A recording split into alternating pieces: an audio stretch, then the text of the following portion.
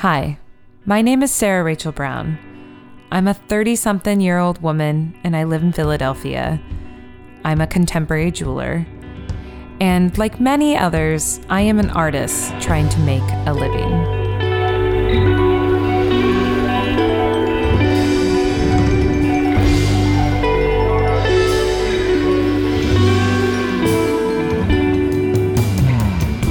On this podcast, I'm going to broach the subject of value. I'll be talking to studio artists and performers, educators and administrators, and anyone else attempting to combine their creative endeavors with how they get a paycheck. Have you heard of the 1,000 True Fans theory? Kevin Kelly, founding editor of Wired magazine, put forth this idea in an essay he wrote back in 2008. It proposes that all an artist needs is 1,000 true fans to maintain a fruitful career. Think the type of fans who will travel across the country to see a show, stand in line or camp out for those tickets, and spend another couple $100 on merch. That kind of true fan. 1,000 doesn't seem like an unattainable number, but to begin, I'm setting my goal at 100. Listeners, help me reach 100 patrons on Perceived Value's Patreon during Season 5 of the podcast. Patreon is a membership platform that connects content creators with fans, hopefully true fans. Membership tiers begin at just $1 per month, and in return, you get bonus episodes and some perks. I recently updated the terms of my membership and added merch. So please, check out the link in the description of this podcast and become my patron. Thank you to Jonathan and Alexi for becoming my newest patrons. With you, my current tally is 35. According to our pal Kev, that's only 965 true fans away from my fruitful podcasting career. If you don't have a buck to spare, no problem. Support through rating and reviewing the podcast on Apple Podcasts. Apple Podcasts in particular helps others find the show and attract potential sponsors. Find me on social media at Sarah Rachel Brown and find the podcast at Perceived Value. I don't have a college degree, and at this point in my life, I really do not care. But lately, I've been daydreaming about two things: a trip to Portugal and pursuing a business degree, more specifically, an MBA. I recently turned 37, and I want to put a disclaimer on this comment that I know better. But I can't deny that I keep thinking it's too late to get an MBA, that I'm too old, or that once again, changing my career trajectory will put me even further behind in life than I already feel. But then there's this other part of me that absolutely cherishes the non-traditional path I've taken in my own time. And I sure hope there are many transitions in my professional life still to come. My past experiences have taught me that I am much better suited for learning through experience over a classroom. Plus, my bank account agrees. So maybe not an MBA. But then how do I gain this knowledge of business administration through practical experience? And not just any experience. I want experience that creates deeper connections to the communities I hold so dear. I was talking this through with my friend Aaron, and he brought up serving on a board, which I've never even considered because, well, my perception of boards kind of comes through movies and television where, it's this wealthy older woman who serves on a multitude of boards and her husband is this like hotshot executive, or that you have to make this huge donation to be able to even serve on a board, or certainly be somebody with experience in executive roles, right? Am I alone in this? Today's guest is someone who is currently serving on the board for the American Craft Council. Through a chance encounter at an event, I was introduced. And when Tom Lozier shared of his position on the board, I spoke up on those perceptions of what that means to me. Tom, I appreciate your patience with my naiveness that evening. Since we recorded, I now have a greater understanding of what it means to serve on a board, or even what a board is and how it functions. But most importantly, I have gained a great deal of confidence that I can do it. And for those interested in serving on a board or adding valuable experience to your resume, this is a conversation for you. So, please welcome today's guest, woodworker, educator, board member, Tom Lozier.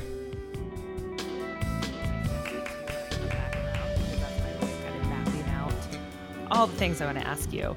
Yeah. And this interview is going to be really fun because I have so many preconceived thoughts about what a board is, but those mostly come from movies and television and word of mouth. So Right. it'll be kind of nice to like break that down and really get an understanding of what someone like you does on a board. Right. Okay, Tom. So will you please introduce yourself to listeners, your pronouns, your name, and what it is that you do? Hi, I'm Tom Lozier. I'm primarily a furniture artist, and I go by conventional old-fashioned pronouns. And I live in Madison, Wisconsin. I have a woodworking shop here, and I try to exhibit my work as much as possible. And um, I retired from teaching at the University of Wisconsin-Madison 2 years ago. Yeah, when I was looking over your resume, I saw that. Congratulations. Thank you. It was a very easy transition. It overlapped with COVID, so it's a little hard to tell what of my experience at the moment is the result of COVID and what's the result of being retired. But I was just very lucky. I timed it so that I never, just out of luck, I timed it so I never had to try to teach woodworking on Zoom. Oh, so like COVID didn't push you into retirement. You already No, were I going to had do already, it. I had already planned to retire. Yeah, I just got lucky. Dang. Yeah, that is some luck. How long did you hold that position? I came to Madison in 1991, so I taught really for 30 years here. Whoa. Okay. So you're like old school tenure track, what everybody dreams of having. Yep.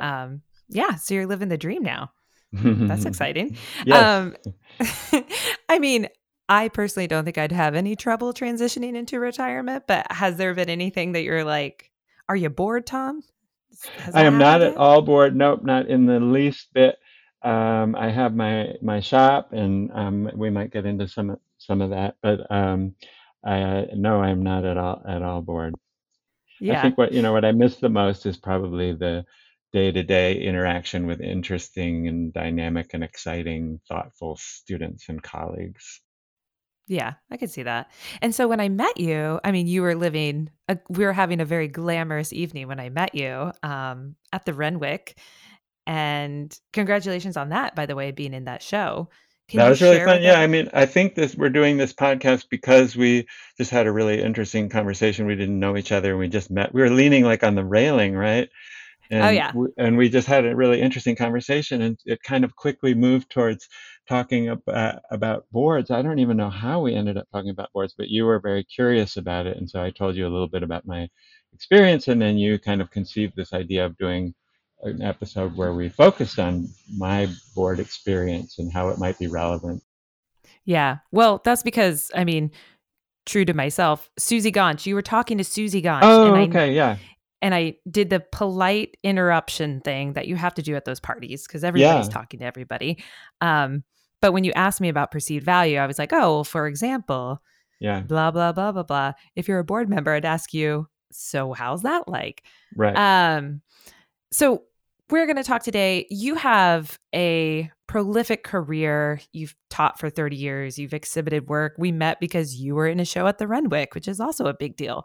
But we're going to put all that to a side because I wanted to talk about one very specific aspect of your experience, and that has been working on boards.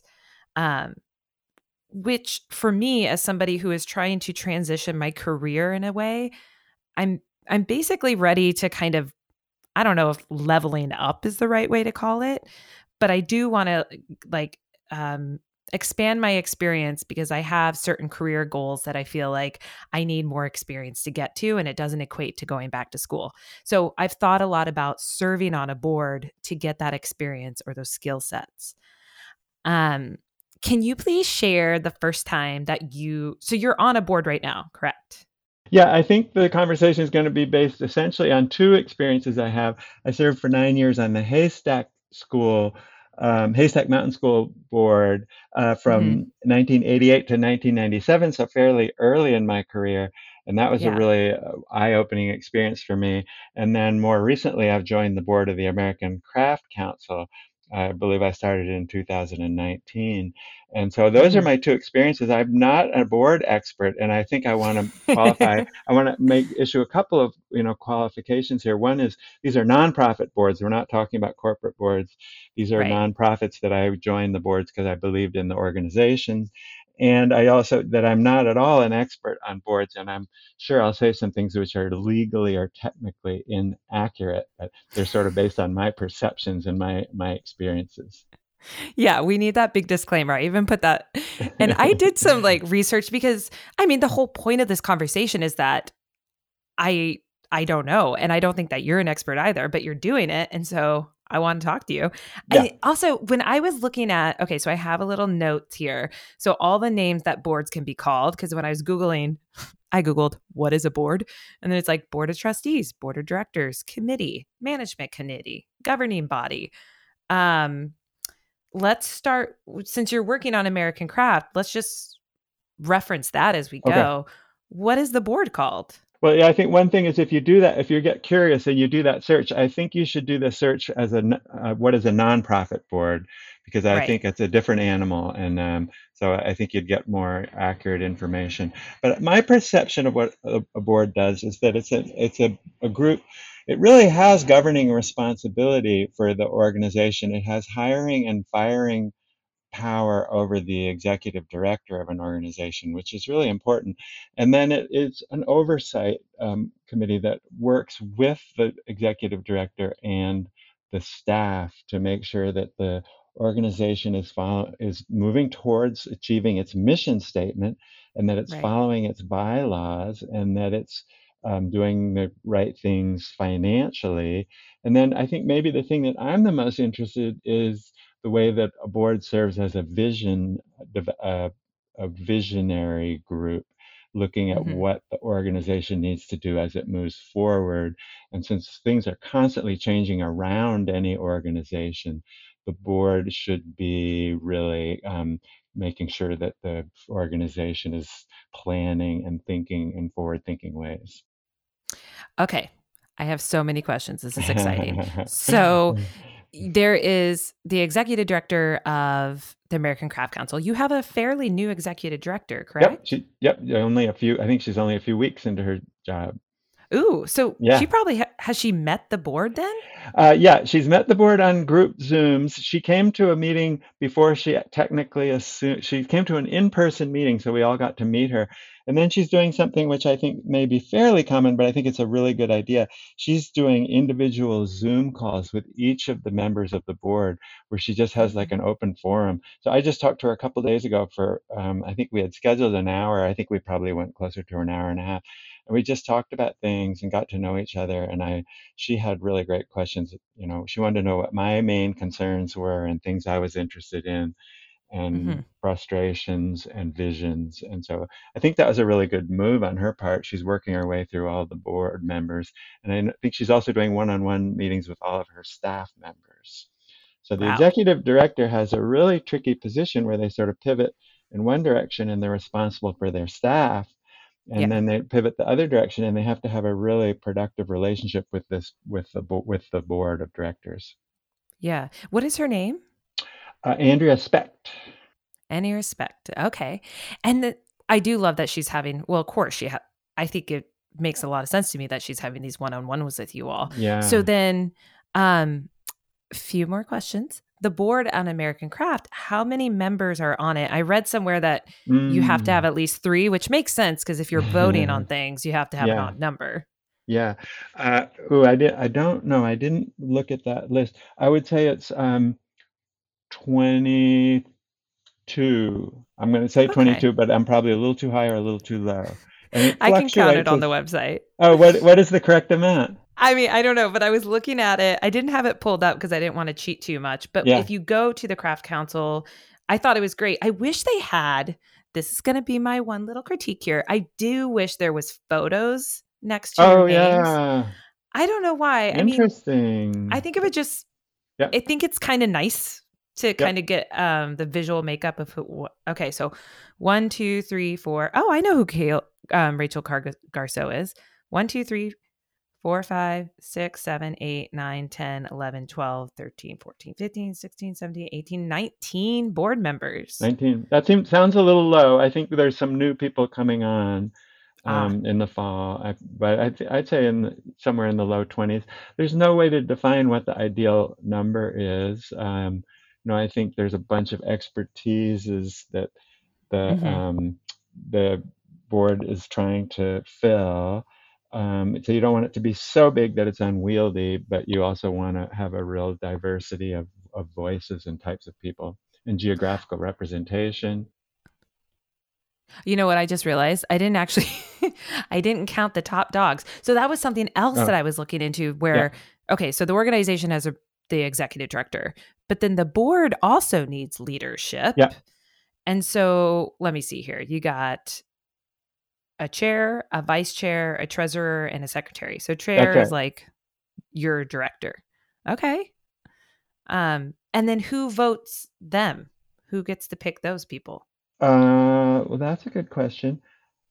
I think in most cases, I think the chair is a really important role, and that probably I'm not sure how I think, part of it is who's willing to step up and there's a lot of work involved in being chair. It's a really big Right. job. So I think part of it is who's willing to step up and do those jobs. I Right. don't think there isn't usually like a campaign and multiple people fighting for those positions. I think when step up, people are really happy. And so Gary is a San Francisco-based lawyer and collector, and does an amazing job, Oh, he's a sort of lawyer. keeping That makes things sense. going. Yeah, yeah, which is Hmm. really helpful. Um, The and only other time I've it's funny how you mentioned that you didn't necessarily know, but my only way to reference this is that my grandparents were in a camping club for coachman. And I remember my grandma really upset that she had to serve as treasurer finally. She was yeah, like, ah, damn, I got yeah. to do it. And Yeah. then probably another relevant or unit within board of directors is that there's an executive committee. So an executive Okay. committee is usually a subset of the larger group of trustees, and it would most typically be made up of those officers: chair, vice chair, secretary, treasurer, and then it would Hmm. be the chairs of all the individual committees that the board is broken down into. So Oh, wow. so the board, so on the American Craft Council board, there's a marketplace committee, a finance committee, an awards committee, a development committee, and a committee on trustees. And there is also a content and engagement committee. That's the way the American Craft Council is broken down. Haystack Okay. is a different animal. Haystack has the amazing campus in Maine. And so Hmm. there was a physical plant committee, which is quite important because there's sort of an architectural heritage that needs to be thought about and preserved. But Oh, right. that's not the case with the American Craft Council. And so And do you, oh, sorry, you go. that executive committee meets more often and is a little more active. And the full committee has 2 meetings per year, which pre-COVID were physical. We went to St. Paul and met Minneapolis. We went to Minneapolis and met in Minneapolis. Of course, with COVID, we've moved more to Zoom. And in Hmm. between the on-site meetings, we also have periodic Zoom meetings just to stay in touch. So we have our executive director, then we have our staff, we have our board of trustees, and you are each referred to as trustees or Yeah, I think that term is interchangeable for a board member. I mean, yeah. I use trustee, but it is really a board of directors. Yeah, and then some people say directors. That was my Yeah, next one. yeah, Okay, and then those then you have like your leadership, but then your chair, your vice chair, secretaries, etc. But then through that you're also broken out into all these committees yeah, and each committee has a chair. yep. Okay. Does each committee have a vice chair? Because I think that would just Nope, be kind of bonkers. Okay, nope. good. Wait. way too much. And then, so you meet with your committees twice a year, but then the whole board itself meets how many times a year? The whole board, that's what I was talking about. The whole board meets twice a year in person in Minneapolis. Oh, okay. In the context, that's a 2-day meeting, 2.5, sometimes 2.5-day meeting. And in the context of that meeting, we would have breakout committee meetings, but mostly we're all sitting around a big table with various permutations, various parts of the staff there too. And the meeting is run by the executive director and the president of the board. I guess it's the chair of the board is the correct official term. And so the chair of the board and the executive director run the meeting together. So this is where my first real world experience, not in a movie and not on a sitcom, came into play for boards, because when I lived at Penland, the board would come to Penland's board would come to actual physical Penland, and they would have their board meetings for a weekend. And all of us, it was kind of funny. It was like, oh, the board's coming. So like as a core fellow, there'd be like tasks maybe that we're like cleaning up the area, making sure everything looks spick and span. Like the gardeners have the fresh flowers all cut and ready to go. Like everybody's like on your best behavior. Yeah. Which is funny. And then when I lived at Aramont as a resident artist, this had nothing to do with Aramont, but Aramont actually hosted a board meeting for the organization Snag. So it was kind of interesting. I didn't really have anything to do with them, except I got to see some friends I liked. But that was also like it always felt like a weekend retreat, kind of looked like. That's a good description of it. Yeah. Yeah. A retreat where you just sit in a room and talk all day. It doesn't sound that relaxing. I think that's an interesting point. I think, when you go to a meeting like that and it's set up retreat style where you're in a place for 2.5 days, I do think things happen over the 2.5 days that don't really happen in the Zoom context of the meetings. You can get the business done on Zoom, but important things happen in what you might describe as the social part of the meeting, where people are just talking to each other, not while the meeting's in session. And I think that's a really important part of it. I loved going up to Haystack for the board meetings and being on the Haystack campus for 2.5 really intense days, and really getting to know the board members. And it's like going to a conference. A lot of the important stuff happens not when you're sitting and listening to a presentation. Yeah, it's when you're having a glass of wine at the end of the night and kind of recapping. So I don't think Zoom is a good long-term solution. I think the COVID has been valuable in that it's raised people's online skill sets, but I think it should be viewed as a supplement to the actual meetings where you develop cohesiveness and. So I have two thoughts on this. Okay, the first one that immediately I thought about is, I do feel like I'm part of a collective, and we really haven't seen each other much. We're based in Philadelphia, but national in scope now. And we have always been really good at, how would I say this? Constructively disagreeing.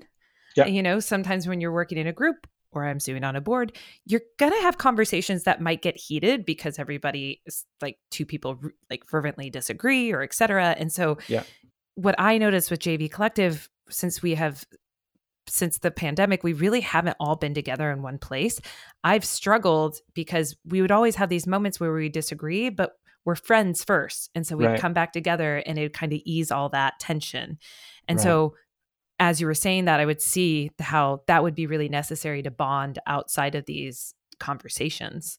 Yes, I agree with that. And I would say, the board should have enough of a mixture of people so that there is some debate and there are alternative points of view, and people on the board are trying to convince you of views that you might not have held until they try to persuade you in that direction. And this is where I think, where this conversation, I hope, will end up, and the direction I hope we're going is that I think there's an opportunity by engaging with boards to influence the direction of the organizations through serving on the boards. And I think that's really, really important at this moment in time. I'm guessing that's the thing we're going to touch on a couple times. Oh, absolutely, Tom, because I definitely had a few cocktails in me and like went off on a tangent at the Renwick. So my other thought, though, because this was a big part of my initial discussion with you that night, was I was like, well, I just think of board members as these like rich people who are able to donate a certain amount so they get to sit on a board and have pull of for the decisions and direction of the board. Now, I know your face is probably like, I know that's wrong. But 4 or 5 years ago, that's truly what I thought, Yeah, that you had to be super wealthy and donate a bunch of yeah, money to even be able to get on a yeah. board. So that I also thought, oh, we're going to I circle can back run to with that. that. I can run with that for a minute because that's really good. That's really good that you said that. So here's the thing. The thing that is really nice on both the Haystack board and the ACC board is they are mixed boards of Mm-hmm. people that you, like you're describing, that might come from the non-art world and might be financially successful. But both organizations have something like 50% of their board members are artists. And Okay. that's because you need that artists need to be on the board for the visioning, to represent. These are arts organizations, and so you need that arts representation. So it's true that some people are on the board because of their understanding of development, or their understanding of the way the financial world works, or their ability to support the organization. And at Mm-hmm. both organizations, what was I think that the understanding is that for artists are not going to be able to support the organization at the same level.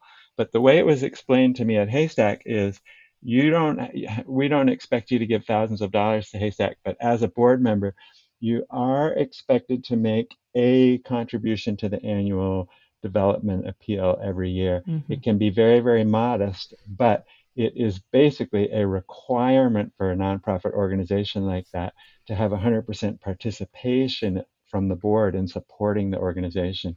So in the beginning, when I started at Haystack, think I was in my mid 30s or something, and I didn't have any money, and I just made very modest contributions at that point. Yeah. And it's very important for the boards to have that 100% participation from their board, to indicate to outside organizations that their board is fully supporting the direction of the organization when they're applying to outside organizations for funding. And so I don't think you necessarily have to think, oh, I can't serve on a board because I can't give any money. Yeah. You might start out giving $10 or $15 a year if that's all you can afford. I was going What to say, what's modest? Okay. Yeah, Yeah. you'd be bringing your expertise and your differing point of view. And I think, and for both of those organizations, it's really important to have that range of viewpoints and range of economic, um, wherever people Yeah. are on the economic Socioeconomic scale. backgrounds. Yeah. Yeah. So I will say, I think there's true elements in the perception that you expressed, in that development and fundraising is a key job for the board, but that shouldn't keep you from joining a board if you don't because you Right. don't think you have financial resources.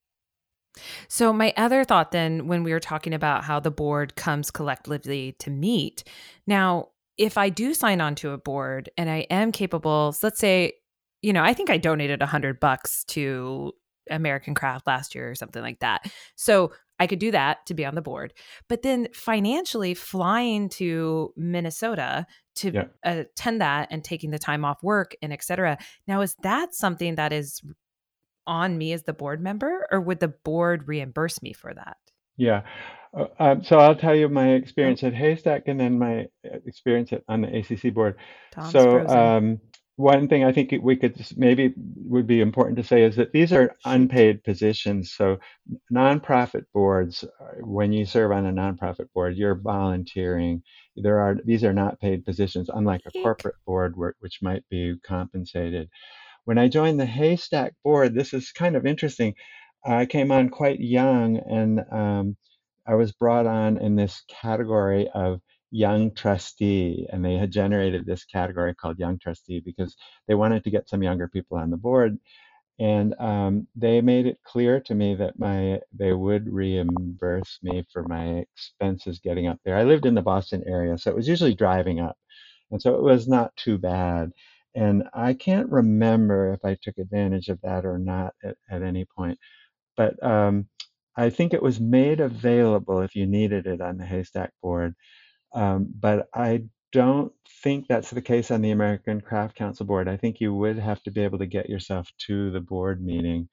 I think it's a really good point that you raise, and I think if somebody said, I can't afford to attend the meetings, then the staff and the board would have to address that. And I think the ACC board would address that to get you there as a body physically in the space. Um, but yes, I'd say generally you are responsible for the cost of getting to the meeting. And then, of course, it's the time that you're giving up. Maybe that leads us towards a question that was in your outline. There's a really good question is how do people get onto boards? And Yes. if you were interested in being on a board, what would you do? And I've been thinking about it since I read your outline, and Hmm. uh, there's maybe a little bit of a inherent structural problem in that it's an internal committee, a committee on trustees, that looks for and reaches out to potential committee members. Right. If you were a person and you looked at an organization and you said, "Hey, I'd like to be on that board," I don't think there isn't really a link to upload to apply to be on Yeah. the board. And so I think you would do it by looking at who's on the board, and if you know somebody on the board, maybe reaching out to them and just starting with an informal conversation, Hmm. um, and indicating your interest, and working in that way. And there certainly would, no penalty in writing a letter or an email to the executive director and the chair of the board, and maybe Yeah. the chair of the committee on trustees, which all that information would be on the website. But maybe there is a little bit of an inherent structural problem there, and that the ideas and the ideas and the suggestions come from inside the board. Right. Well, that is that. I mean, I do think that when I did go to the website, um, to be able to get on a board, and we should talk more about like, I mean, like, what would that even do for you? Because right now, all we've discussed is what you have to do for the board, and Right, it's like, what can the board do for you?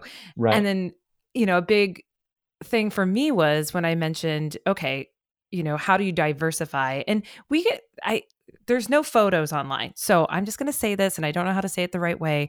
Um, if you want more BIPOC on your board, which is a way to diversify it, because diversity doesn't just mean BIPOC, it can mean different ages, yeah, backgrounds, etc. Um, that was something where I was like, well, if you're focused on getting more BIPOC on the committee, uh, I felt that to bring in, if you're an all white board and you're trying to bring in BIPOC to create more diversity within the board, um, that can be hard yeah, because a few BIPOC people yeah, coming into an all white board doesn't sound great. yeah, And then also, if you are trying to diverse it from like a socioeconomic background, um, that's also where my first mind went was like, well, then you should try to have funded positions if you're going yeah, to be asking these individuals to come in here to kind of do that work for you to diversify it. yeah, Um, and I don't have any answers, but I do think it is interesting when I was like, well, how do you even get on the board? And it's a committee within the board, which we use that term gatekeepers. So it's like the yeah, committee is the gatekeepers for getting this diversity, but you're on the board already and yeah, you can't see outside your world. You yeah, just can't. yeah, So how do we create something that's outside of the board to be able to get interest into being in the board or let people know that they could actually be on it? Because it just seems like such an intimidating thing. yeah, Um, and I don't have the answers, but I thought the conversation was important to at least have it yeah. happen. Yeah, good, Yeah. really good points. Really good points. I do think that boards of organizations like the ones we're talking about are Hmm. very primed and open at the moment towards increasing diversity in all ways. I mean, I would put Yeah. geographical as another important component. Um, Oh, right. Geographical representation is quite important, something we spend quite a bit of time talking about. Hmm. I think, I think I think your points are all good, and I think that people that want to, I mean, I would love to see more younger and more diverse people knocking on the doors and, saying, "Hey, I want to be involved." And I think the response would be very positive, actually. Yeah. And Like, what if the committee put together something where they actually do a call for board members? Like, uh get some marketing behind it. like an open call for applications.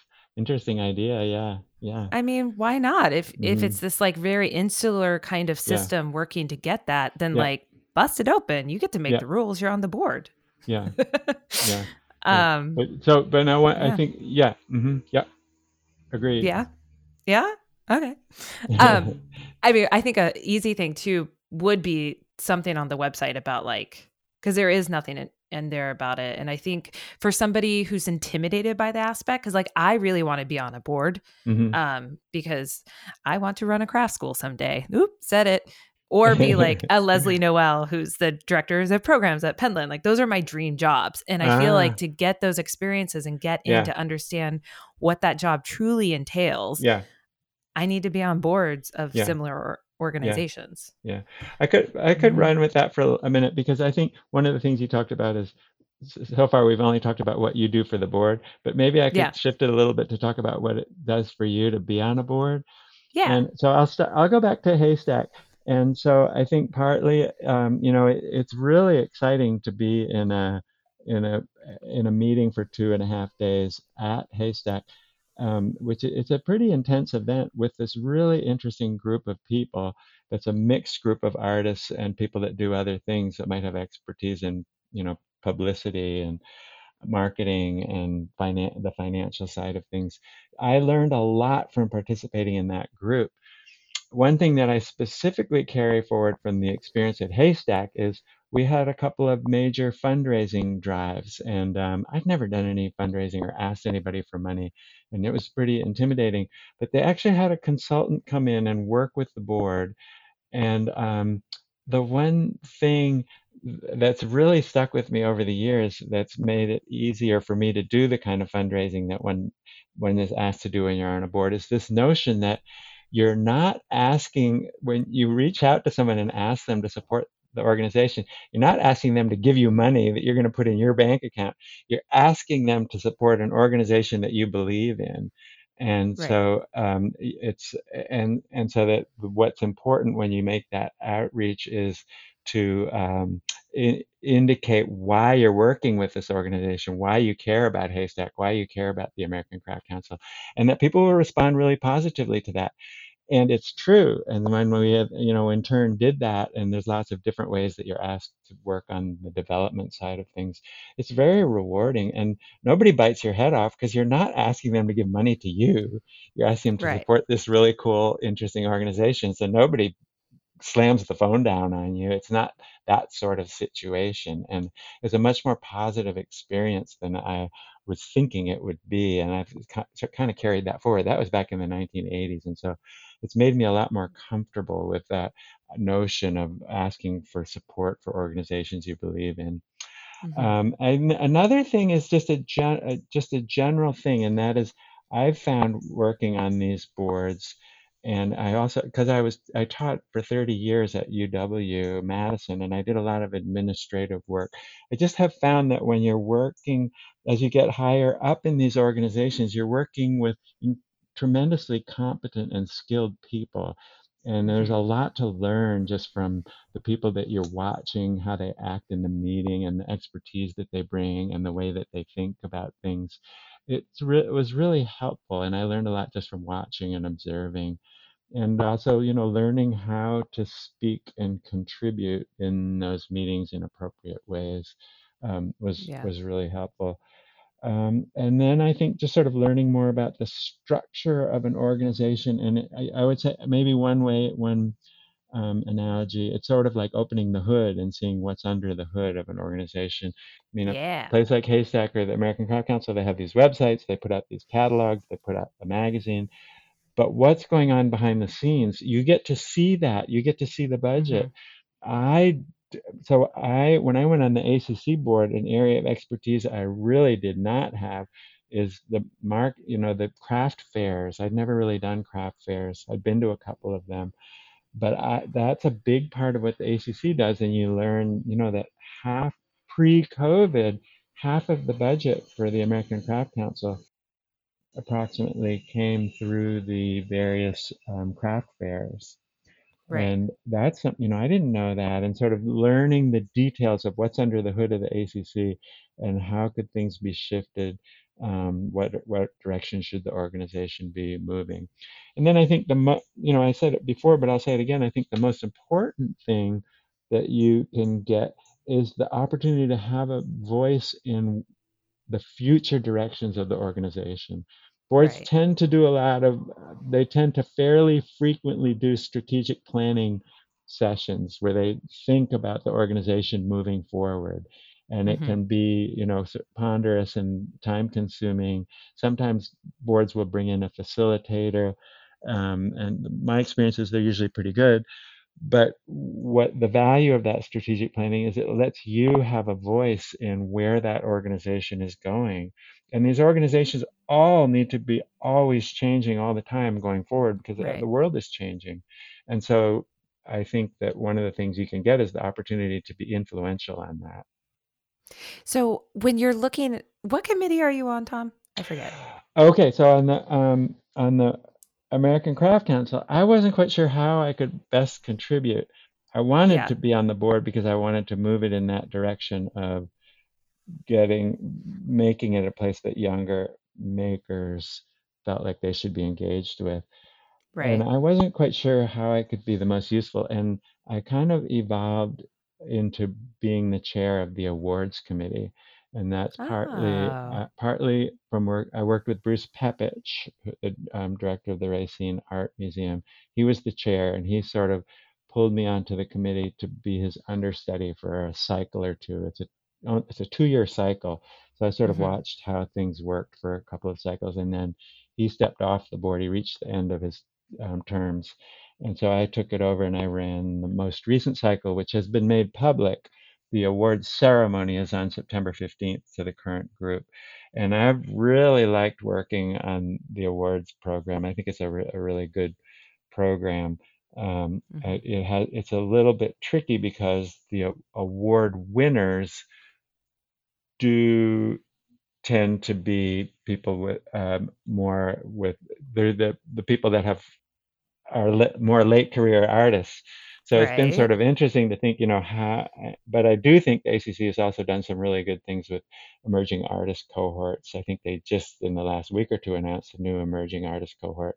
I really like that program. But so I'm working on the awards committee and Okay. trying to make it sort of more transparent and comprehensible how it works, the way the decisions are made and so forth. So I have a lot of thoughts. Yeah. I might forget some, but hopefully I get to all of them. Okay. First of all, I do think about that because when you're comprising a board, if you're on the nominations committee, you do need to bring in all these skill sets. You have to have like a real accountant on the board, right? Yeah. Like you have a lawyer, you have et cetera. Did you find that intimidating coming into it? Um, in terms of like your skill set and what you could bring to the table at all?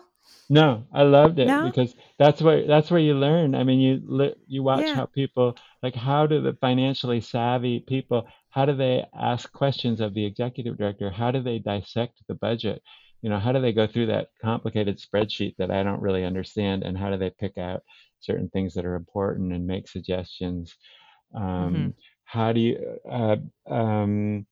both organizations have endowments, and Right. so the endowment is a pool of money that sits sort of off to the side and generates a certain amount of income every year, which can go towards supporting the organization.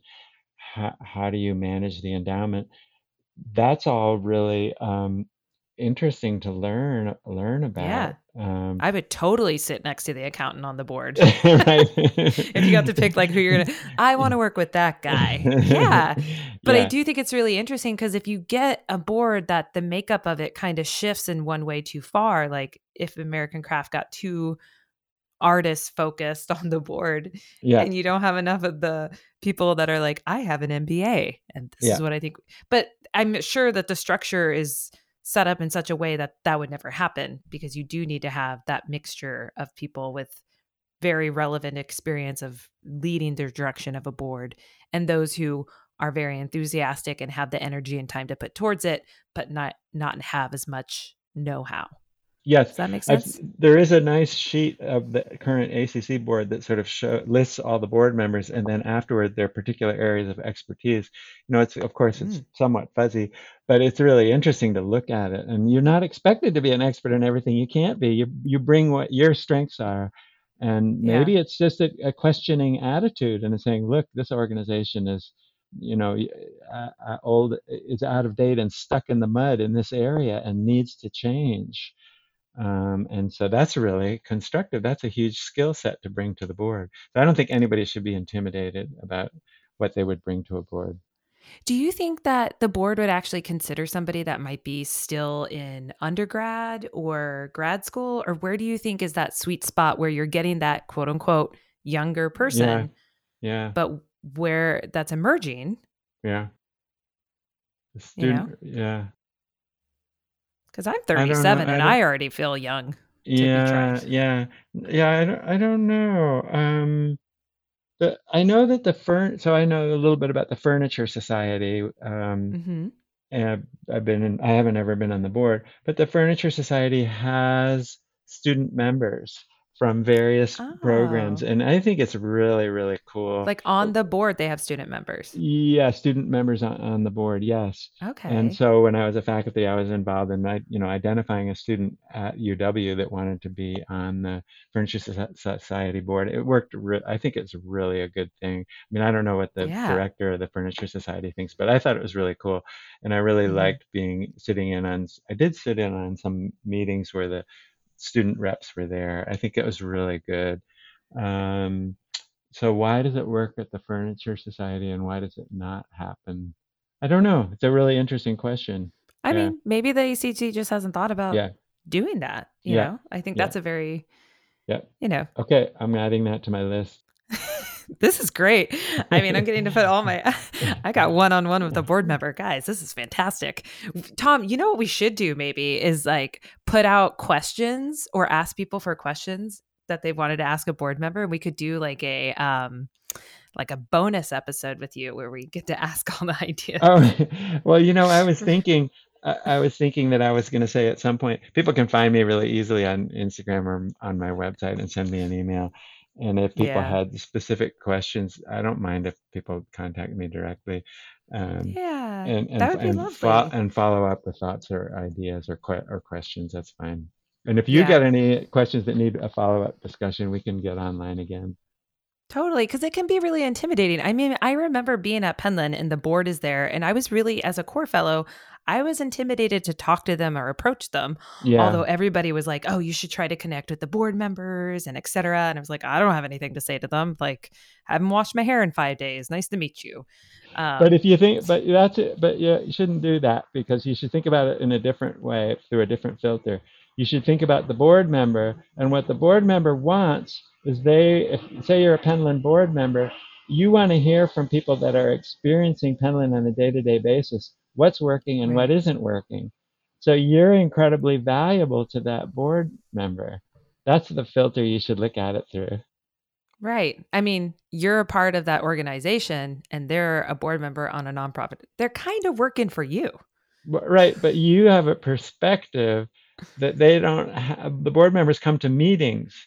They're not generally experiencing what's it like to sit in a Penland workshop and eat in the Right. dining hall and socialize in the evening. So you're Yeah. valuable to that board member. You shouldn't be intimidated. They're Well, nice people. I have learned a lot since that time. In fact, I was just at Penland and went to dinner with a board member and took Yeah, that opportunity to tell them things I wanted to say. yeah, So I have learned a lot since then, but I think um, we can get so far from those first intimidating years that we yeah. forget how that Sure, experience could be for other sure. people. Yeah, yeah. Tom, I'm trying to think of other things I wanted to ask. So you don't get paid. No one gets paid. You sometimes get reimbursed for travel expenses. Everything's on Zoom. I'm trying to figure out what other questions. Well, let's think about it for you. When you first you're an academic. So I think everybody's intentions coming into a board are different, right? Like you obviously care about it, but some people want to be on boards because they have to have access service or et cetera. Because say that again. Because because they have to have access service. Like I know my friends who have tenure track positions. Um, Oh, that's a it's lousy good. idea to go on a board. Oh, you I mean know. because you're an academic and you have to do service? No, Well, I mean, that was like one thing that came to mind because I know that that's something I've heard yeah, before. no, but yes, you're right. Academics are expected to have a certain service, but you get better. You're like, it's ridiculous if you should choose service that you care about, where you, the time that you put in is that is, accomplishing and moving, accomplishing goals that you have. You Right. should never do any of this just because you're trying to add a line to your CV. That would be a terrible reason to go on a board. Well, I mean, I want to do it so I can get that experience to get my Yeah. dream job someday. Yeah, But I think that's really interesting. Yeah, but I'm and still torn because I want to be paid for it you want to be no matter paid what. for it. Yeah. I just want to I be think paid you for have all to my think, time. yeah, but no, that's a really good thing. And I think, well, one thing that's interesting is I think there is a, I don't know if tension is the right word, but even among the artists that are on the ACC board, there is a split between the people that might come from a more academic side where they're associated with a university and they're teaching. And then there's also a significant group on the ACC board that are artists that exhibit in the craft fairs and that have Right. a very different way of sort of analyzing the what the need where the ACC should be going. And so Oh yeah. that's an interesting tension. I mean, I think it's a constructive tension.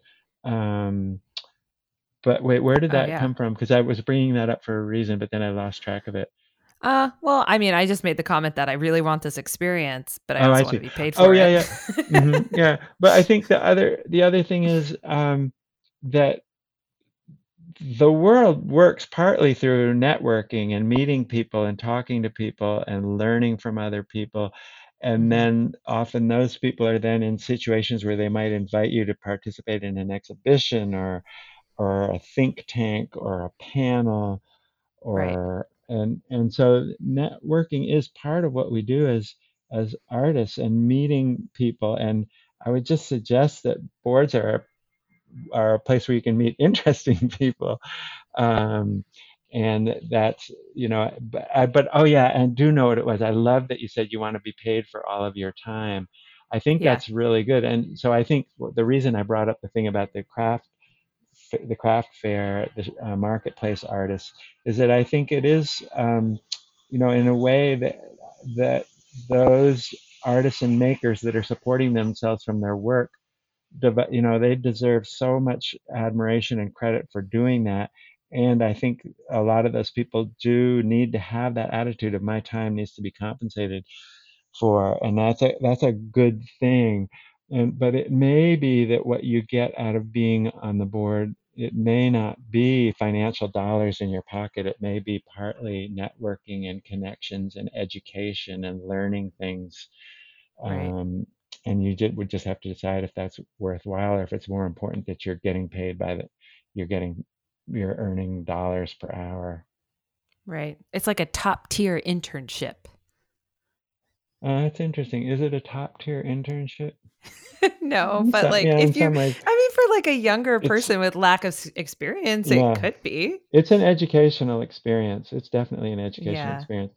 I mean, with it, yeah, So to wrap up, because we should probably wrap up shortly, um, a few questions. How long do you get to be on a board? Because it seems like something yeah. that should definitely turn over. Yeah, I think that HASEC and ACC were the same. You'd serve 3-year terms, and you can serve up to three-year terms. So at the end of, so this Okay. is interesting. So you serve an initial 3-year term, and we are asked to do our self-evaluation of our effectiveness as trustees every year. We write that up, and so Oh wow. it's which is good. It's it's self-reflection, where you could do more, where you've been useful, where you've been useless.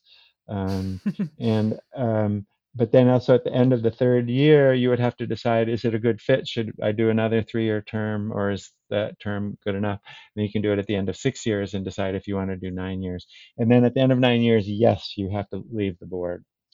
Oh There yeah. are some cases where people go off the board and for a certain period of time and then come back on.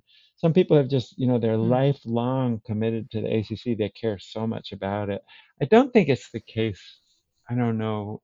it's not very many people, but there is a 9-year limit Hmm. of time on the board. So I believe I started on the ACC board in 2019. I think I'm at the beginning of my second 3-year term, and I'll keep going Did as those long as have did the 3 years? I mean, I'm confused. Do you have to do each 3-year term consecutively, or could you do 2, 3 years, take a break, come back, do three I more? suppose you could do that. Yeah, yeah, you could do that. Oh, okay. Yeah. Um, and so I will keep going as long as I'm feeling useful. But I do Yeah. think there's this sort of uh, there is the sort of I'm retired. I'm an older white guy, and there's this sort of thing when I am asked to do things now in the field, serve on committees, so forth. One of the things I've been doing more often is saying, "Are you sure you really want me?" Because I think one way to think about it is really people like me should be replacing ourselves with our polar opposite in every way, by every definition. And so um, I think maybe my job is to make myself redundant on the ACC board by replacing me with people that are very different from me. So that's sort of one of the criteria I'm going to use when I decide about how much longer I want to serve. I like that. Thanks for being that's some nice self-awareness you got going on there. Yeah, I mean, I do think the hardest challenge has been for the boards to keep the diversity on the boards. It's been, the people that are passionate and involved and really driven to push for change in these organizations. I think it's been frustrating for some of them, and there has been some attrition Mhm. on the board. I think the board just has to keep trying and keep working and keep bringing people in and looking for people with a really good fit. Yeah, and I think there's also something about having a little bit of tenderness with oneself about that kind of thing because lack of diversity doesn't happen overnight. Like this is an issue that has Yeah, grown over years, is yeah, systemic. So to expect that all of a sudden you can just fix this problem, yeah, or it's not that simple because you also have 9-year, potentially 9-year terms. So yeah, if the board still makes up like a similar makeup in 20 years, that's pretty bad. yeah, But right now, if you're acknowledging it, you're having honest, transparent conversations with people like me. Thank you very much, Tom. Then yeah. you're obviously open to trying to get that work done. But I think boards can change pretty quickly. I mean, people don't necessarily stay for their full 3-year term. People step off the board. New people come in. It's not like it's not like a yacht club or something like that. It's a quite a Yeah. dynamic organization. Every time I go to a meeting, there's new people to meet and to talk to, and so I think it can change quite rapidly. Hmm. It's not a social club where the men smoke cigars in the room after dinner. It's much more dynamic than that. And I think that people can should think that they can have an influence pretty quickly. So the last question I have for you, or topic I wanted to bring up too, is a lot of times when you are part of an organization, you can be like, oh, this is wrong with it. And I don't like this aspect and whatever. It's easy to kind of go off on tangents. But to create change, you have to speak up and like put forth ideas to affect that change. You are open to having listeners reach out to you. But if a listener went to American Craft Council's website and they clicked on the board, um, do you think it would be weird if they like if you're wanting some kind of change within the organization to just reach out and I don't know, is that called lobbying? To like reach Yeah, out to every board member and be like, "Hey, I think this is a really important thing yeah. and I want you to listen to my point of view on this." So you're saying, short of becoming a board member, are there ways you can influence the board, right? That's what you're pointing. I would say Yeah, absolutely, and look at that list, and maybe you know somebody or have some right. contact with somebody, and yes, absolutely, talk to them, lobby them, tell them what's important. And if you don't know anybody, yeah, I mean, no, nobody would have. I can't imagine. I wouldn't object to somebody, expressing their opinion. You can, Mm. yeah, I think Yeah, it's I a, really never thought of just going straight to the board and being like, hey, I mean, full transparency, listeners, a big conversation I've had with you is that I helped launch the American Craft Podcast. I feel very strongly the American Craft Council should have a podcast. yeah, Um, you're the only board member I've actually talked to about it. yeah, So I should probably start lobbying other board yeah. members. Yeah, but so pre-COVID, the ACC, its public face has been the magazine. But so Right, even pre-COVID, and what field would you not necessarily want to have all your eggs in at the moment? It's publishing, right? I mean, old school right, text publishing. And so pre-COVID, ACC already knew that it had to shift the way it puts itself out there in the world. And a positive side of the whole COVID thing has been sort of making things change more quickly. And right. so that's really where the ACC is at right now. And so people with a different relationship to how they receive and consume their information need to be having a voice in what the ACC does next and how it puts itself out there in the world.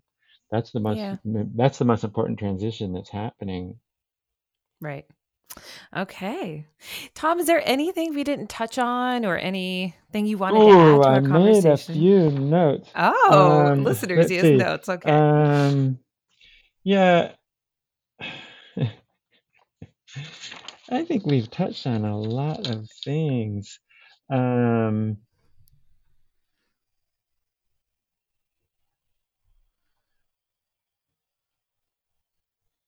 I think you should work with organizations that you have a personal connection to. The reason I got involved with Haystack first is basically finished my undergraduate training at Boston University in '82, and then I set up a woodworking shop in Cambridge, Mass, which is where I grew up, which is where I'm from, '82, and then in '87, Haystack invited me to teach a workshop. And so that was that was the first place that had given me that opportunity. And I was totally intimidated and nervous. But then I got to go up there and teach a workshop, and it was like, wow, this place is incredible. And so I really did have that personal connection to the organization. So I taught in '87, and then they actually invited me to join the board in '88. And Mhm. but then, yeah, so I think that personal Having a connection personal connection. to the organization, something that you're passionate about, makes it all worthwhile. And it could be as me being on the board of the Furniture Society wouldn't necessarily be too much of a stretch because I am so passionate about the craft community. So I Right, know the Furniture Society. I'm not a woodworker. I don't make furniture, but I do know a lot of people that do, and I am passionate about their community right, and the greater craft community. right. Okay. So All right. I All right. mean, my perception over the years is, I just feel like this is a transition moment in the craft field, and that there is a younger generation of which you're a representative that is sort of defining and figuring out what is the field going to be going forward. And Right. there's so many interesting voices, and those voices need to populate the organizations. I mean, some people are starting new organizations, right? There's Hmm. so many interesting new organizations that are trying to do what figure out where the craft field needs to go in so many different ways. And I Yeah. don't know, I like to think of it as larger than the craft field, just the field of makers and artists. And Hmm. so, I mean, that's one thing, is to work with some of the newer organizations as opposed to the more established ones like the American Craft Council. Yeah. Um, Crafting and the Future. I donate to Crafting the them Future monthly. is a perfect example. I know that's probably what was in Yeah. my head when I was saying that a second ago. Yeah. They're pretty amazing. Yeah. Tom, this has been so insightful. Yeah, it's fun to talk with you. I feel like I learned so much. I mean, I Good. did some research, but I definitely feel since meeting you that I now have a better understanding of what a board is. It's Cool. not this weird room of men in suits on Wall Street. Now you're making me want to go look up what the actual definitions are. Yeah, you should do a little research, Yeah, whatever. It's kind of yeah, interesting. yeah. All right. Well, thank you so much for Thank being you. on the podcast. Yeah. And Okay, Oh, yeah. What were you going to say? What was I going to say? Well, I think I just wanted to encourage people to go listen to the sequence of podcasts that you did for American Craft. I listened to them all. It was a really interesting structure that started with a curator identifying a piece of work, and then you interviewing the artist that made the piece of work. And then, so really, to make the experience work, you had to go online and look at the image of the work to see the piece. But it's a really interesting. I listened to all of them in my studio while I was doing other things. It was great. Aw, Tom, thank you. Yeah, I mean, I thought that was the perfect way to kind of to have a physical publication, and how the podcast ties into it is you have to look at the publication to really get the full understanding of our conversation. Yeah. It's perfect. Mm-hmm. All right. Well, thank you so much, Tom. Okay. Listeners, this has been another episode of Perceived Value, the podcast broaching the subject of value with artists, creatives, board members, etc. As always, thank you for listening. Perceived Value is a podcast recorded and produced by me, Sarah Rachel Brown. You can find us on Facebook and Instagram as @PerceivedValue. Stream us directly from our website at perceivedvaluedpodcast.com. or listen on iTunes, Stitcher, Google Play. Just don't forget to rate and review us. Thanks for listening.